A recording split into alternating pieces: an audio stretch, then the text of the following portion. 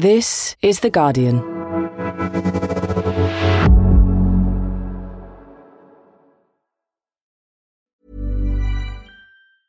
Tired of ads barging into your favorite news podcasts? Good news. Ad-free listening is available on Amazon Music for all the music plus top podcasts included with your Prime membership. Stay up to date on everything newsworthy by downloading the Amazon Music app for free or go to amazon.com/news ad free. That's amazon.com/news ad free to catch up on the latest episodes without the ads.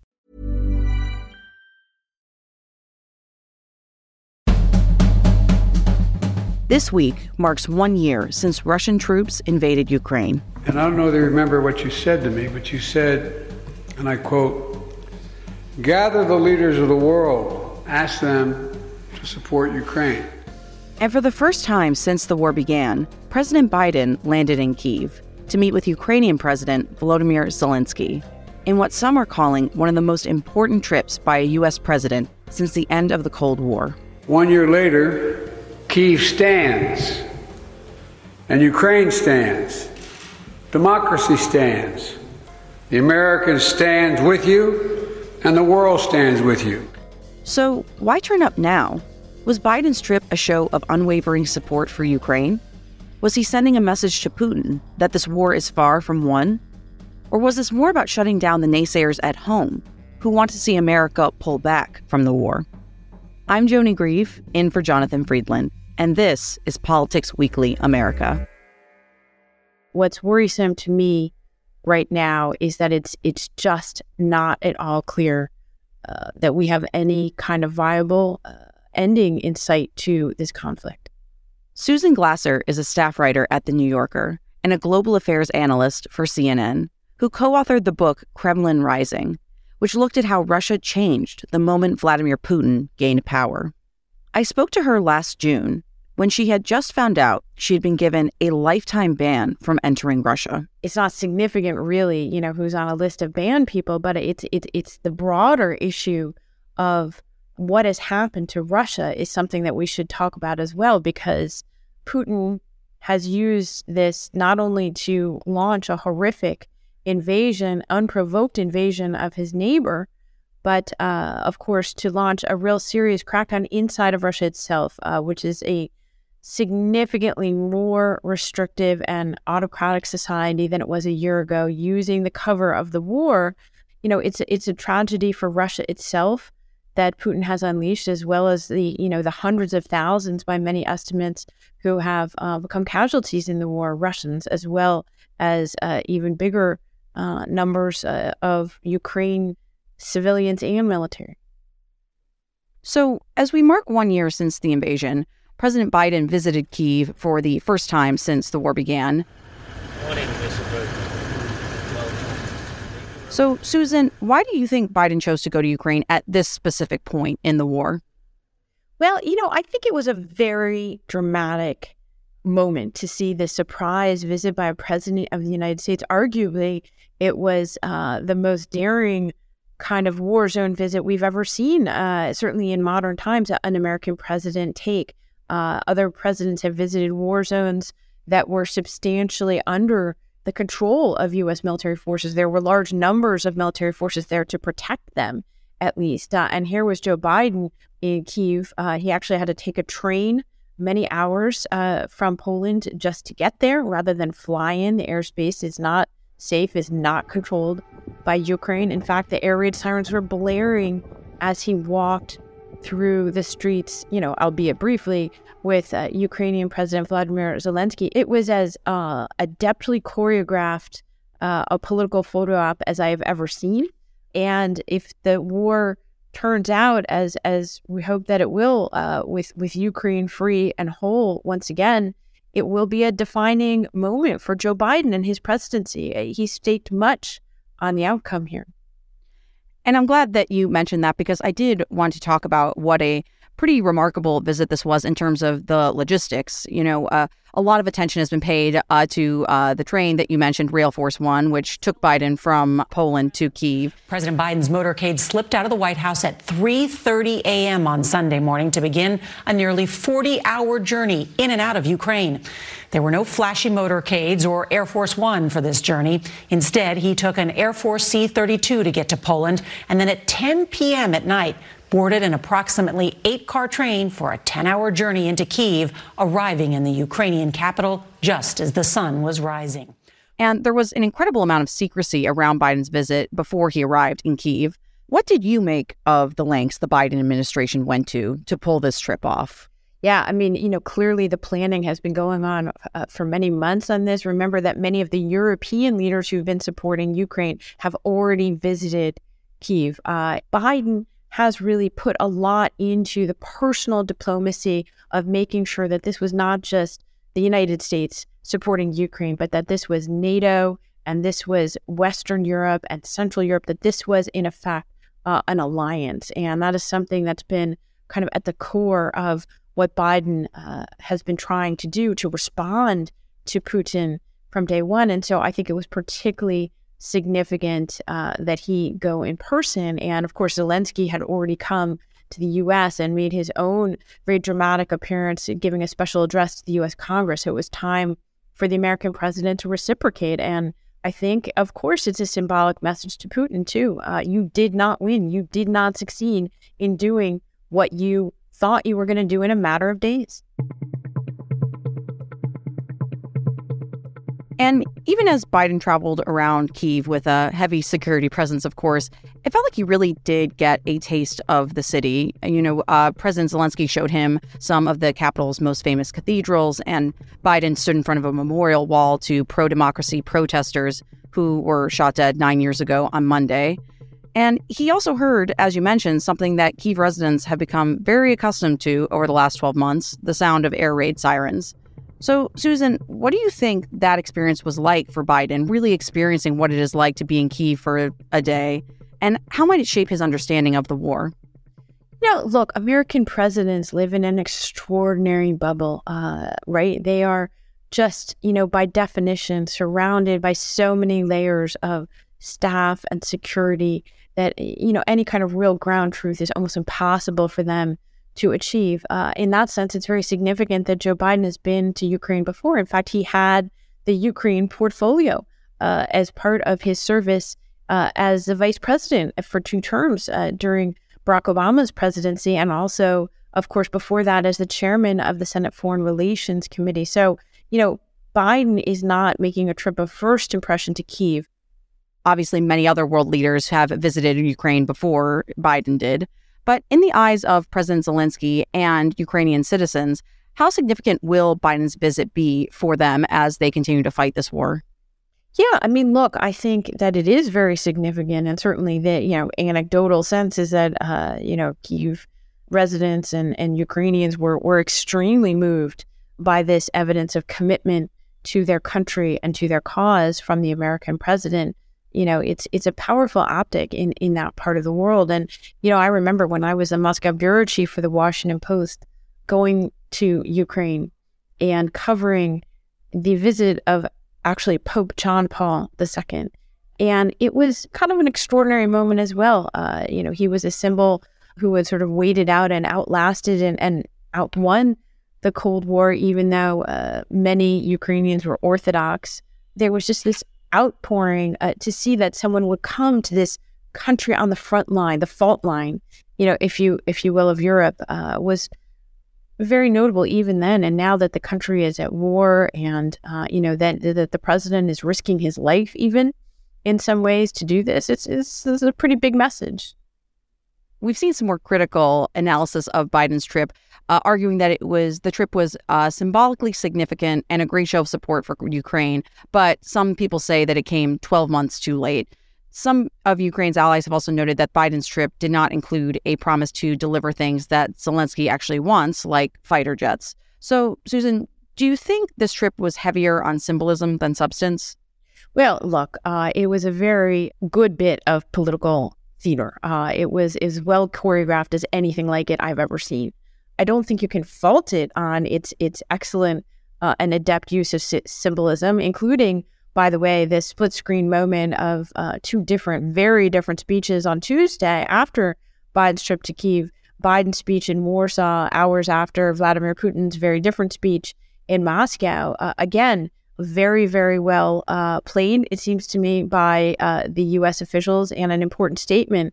However, Biden now faces very significant criticism, I think, both from those who feel that he's not doing enough for Ukraine, and then increasingly on the domestic political front, those who fear, that he's doing more. It's already becoming an issue in our Republican presidential primary contest, I think. And you saw Donald Trump and Ron DeSantis practically competing with each other for who could criticize Biden more quickly for caring more supposedly about Ukraine than about middle America.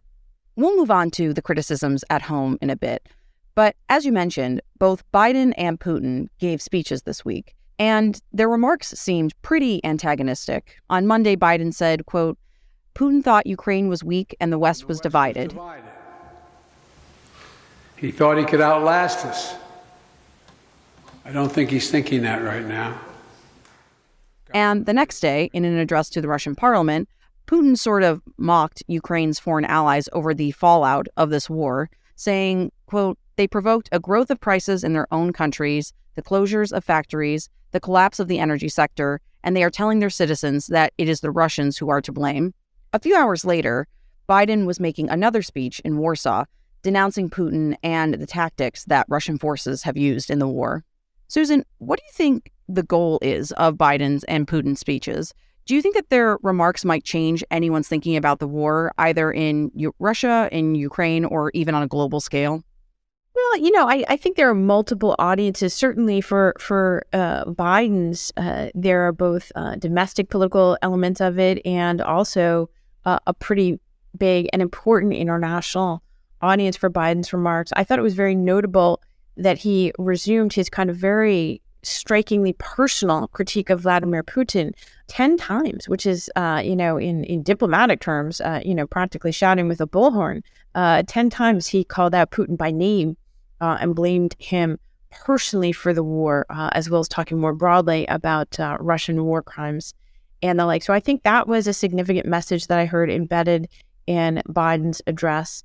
I think that means that he was also speaking directly, in a way, trying to speak to the Russian people. I don't know that anyone's listening. For Vladimir Putin, I mean, look, the lies and the gaslighting are really hard to listen to, but look at how effective this Russian propaganda has been. And, it's not clear to me, what kind of information you can really glean from, say, public opinion polling in a society that is unfree as Russia is today. But certainly the Russian people have not risen up en masse. But of course, it's significant if you want to understand, what's the narrative they're trying to plant with the Russian people. And very consistently, that narrative is, we're not really at war with Ukraine. We're really at war with the United States and with the West. And, that's what this is. And it may be easier for Vladimir Putin to explain to his own people that we're getting clobbered in this country we thought we'd take over. Because it's not just the Ukrainians, it's actually the Americans, at least, who are beating us up. Now, Putin did make the significant announcement that he was suspending Russia's participation in the New START treaty with the U.S. To his audience, it may look like playing tough with the West. For the world, it's the first time in more than 50 years there have been no arms control treaties, nor even arms control talks between East and West. So how should the White House interpret Putin's decision on this?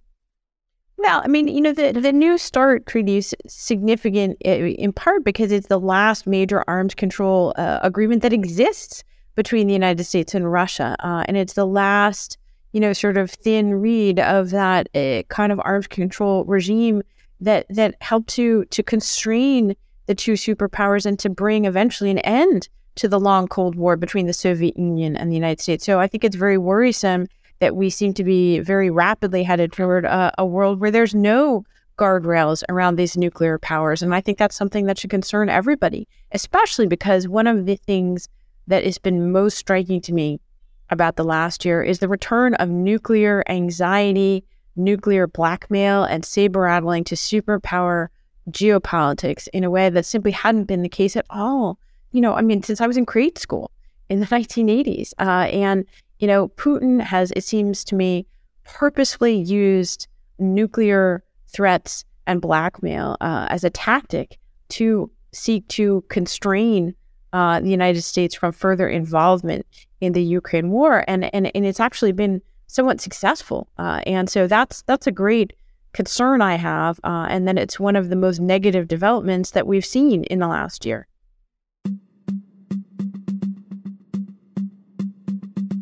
During this second speech in Warsaw, Poland on Tuesday, Biden promised that Ukraine would never be a victory for Russia. The Ukrainian people are too brave. America, Europe, a coalition of nations from the Atlantic to the Pacific, we were too unified. Democracy was too strong. Biden also rebutted Putin's speech, which had been broadcast a few hours earlier, denying that the West wants to, quote unquote, control Russia. So what did you make of the speech in Warsaw, Susan? Well, look, once again, props to the speechwriters. I thought it was a strong speech, well delivered, incredibly dramatic backdrop of the historic Warsaw Castle, thousands of cheering Poles and Ukrainians outside in the cold and the dark. Now, it's interesting what wasn't in the speech, too. And I do have to say that because I think Biden essentially chose the time-honored course, perhaps, of a politician not to talk about the things that there's not an agreement on. The most important thing is that it's just not at all clear how the U.S. really defines success right now. Is it really willing to commit to Ukrainian victory as opposed to the absence of Russian victory, which is how Biden defined it in that speech? Freedom is priceless. It's worth fighting for as long as it takes. And that's how long we're going to be with you, Mr. President, for as long as it takes. They're not talking about what they would consider to be winning because there's some very thorny, unresolved issues, and the administration is divided internally on this question. Does it mean kicking Russia not only out of the territory it seized after February 24th of last year, but also the Crimean Peninsula, which it illegally annexed in 2014? Question mark, because it's unresolved, I think, by U.S. policymakers where they really come down on that fight. There's no denying that it is a substantial commitment to support a country like Ukraine through a war like this for a full year. Before Biden announced nearly $500 million more of military aid to Ukraine on Monday, the U.S. had already committed nearly $80 billion in aid to Ukraine. The EU has so far pledged $3.3 billion, with individual nations like Germany and Poland giving more on top of that. But it has come at a price, both politically and in the rise in the cost of energy. So what is the attitude toward Ukraine amongst European leaders now that we are a year out from the invasion? Things have happened in European foreign policy that you just would have thought were unthinkable a year ago. Most notably, I would say in Germany, German Chancellor Olaf Scholz, brand new to the job, announced basically the most significant shift in decades in German foreign policy. Said that not only is Germany going to spend more than 2% of its GDP on defense, but others should do so as well.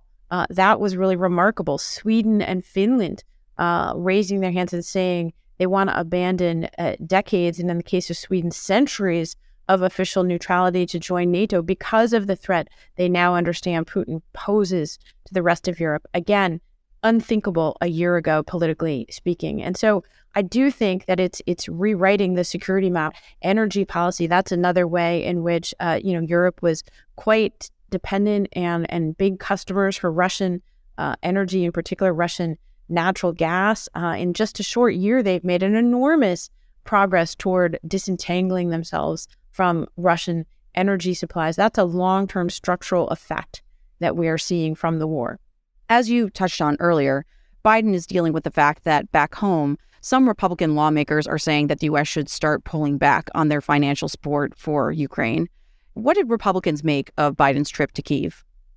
Yeah, I mean, look, Republicans are divided. We should say that. Mitch McConnell, the Senate Republican leader, strong supporter of Ukraine aid, he was saying at the Munich Security Conference over the weekend, well, all this bit about, Republicans not supporting aid is overblown. But I think that actually that is the most significant political threat for Ukraine on the horizon is the minority but growing faction of Republicans who are convinced that the U.S. is providing too much aid to Ukraine and don't want to continue it. I think that this obviously is something that Donald Trump, the former president, has been saying nearly since the beginning of the conflict, and you now see others joining him. I think it's really telling that this is where some of the more ambitious Republican politicians, this is where they think the political opportunity lies. I think I and many Americans are thinking to ourselves, okay, he's very concerned about those borders halfway around the world.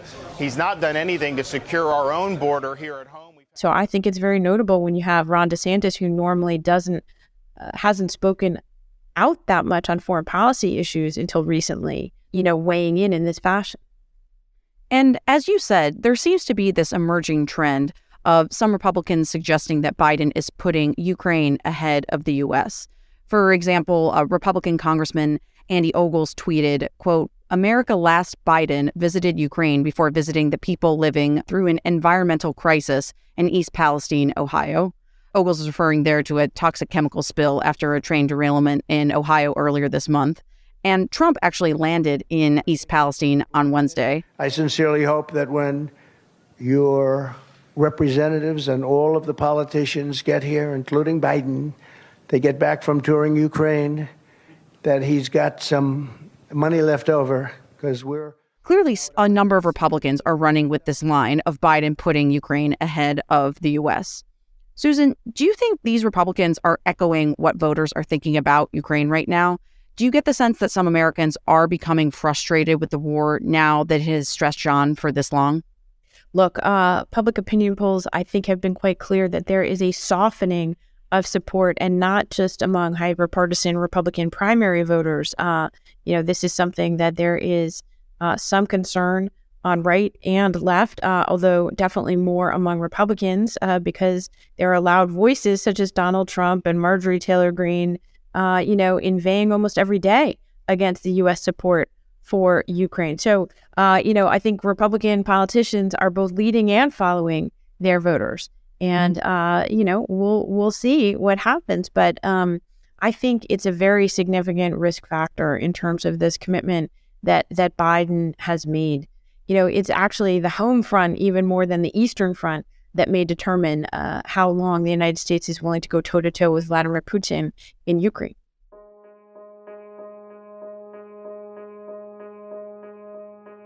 In general, Susan, how long do you think this war might go on? I know that's a big prediction question, and I think it's notable that nobody who spoke this week, not Biden or Zelensky, Putin, or NATO leaders, seem to signal that they see an end to this conflict anytime soon, or really defined, as you said, what an end might look like. So what do you think it will take to end this war? There are many people here in Washington who followed Vladimir Putin very closely who don't believe that they can really see this stopping as long as Vladimir Putin remains in power in Russia. And so that's one real worry. And I think that there's a lot of experience, unfortunately, that Russia has with quote unquote frozen conflicts. And the danger here is that you settle into almost a war of attrition. If neither side is able to gain a decisive advantage in the coming offensives and counteroffensives this spring and summer, that is a serious risk factor, according to many of the military experts I've spoken with. And, then you could be talking about not just months, but years. And it appears that is at the heart of Putin's calculation. He is prepared to wait it out, that he believes that he has a longer time frame and a longer time horizon to accomplish his ends, and that sooner or later we will have a change in government, we'll have a change in our politics, we'll simply tire of spending all this money on someone else's war, and that he'll get his way. And that's a risk factor. And by the way, 1 year into it, 20% of Ukraine has a hostile occupying force on its territory. And, that's a terrible ongoing crisis.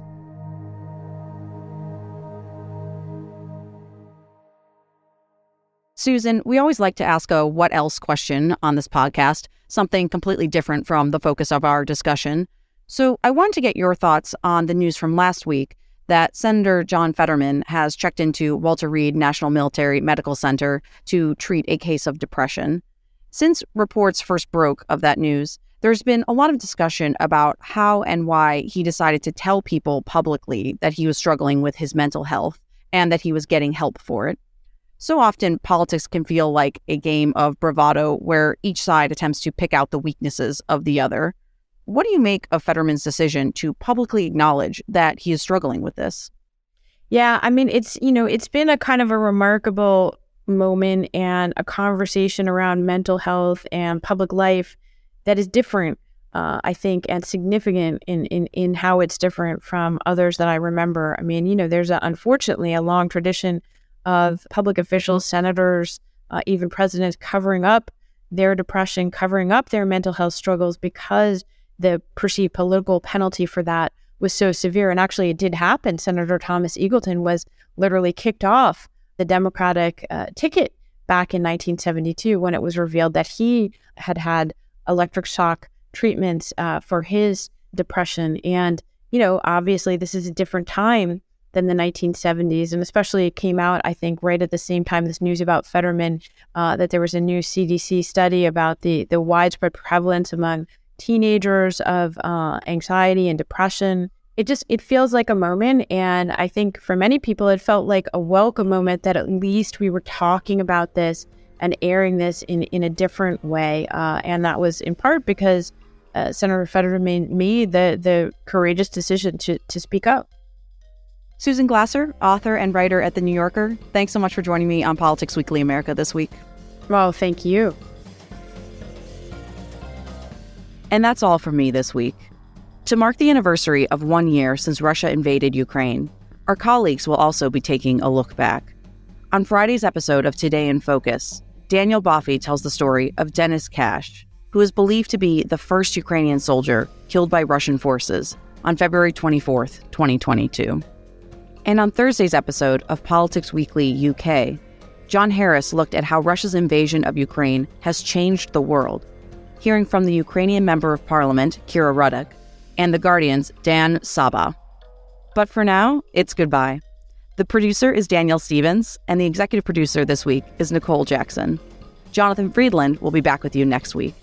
I'm Joan E Greve. Thanks, as always, for listening. This is The Guardian.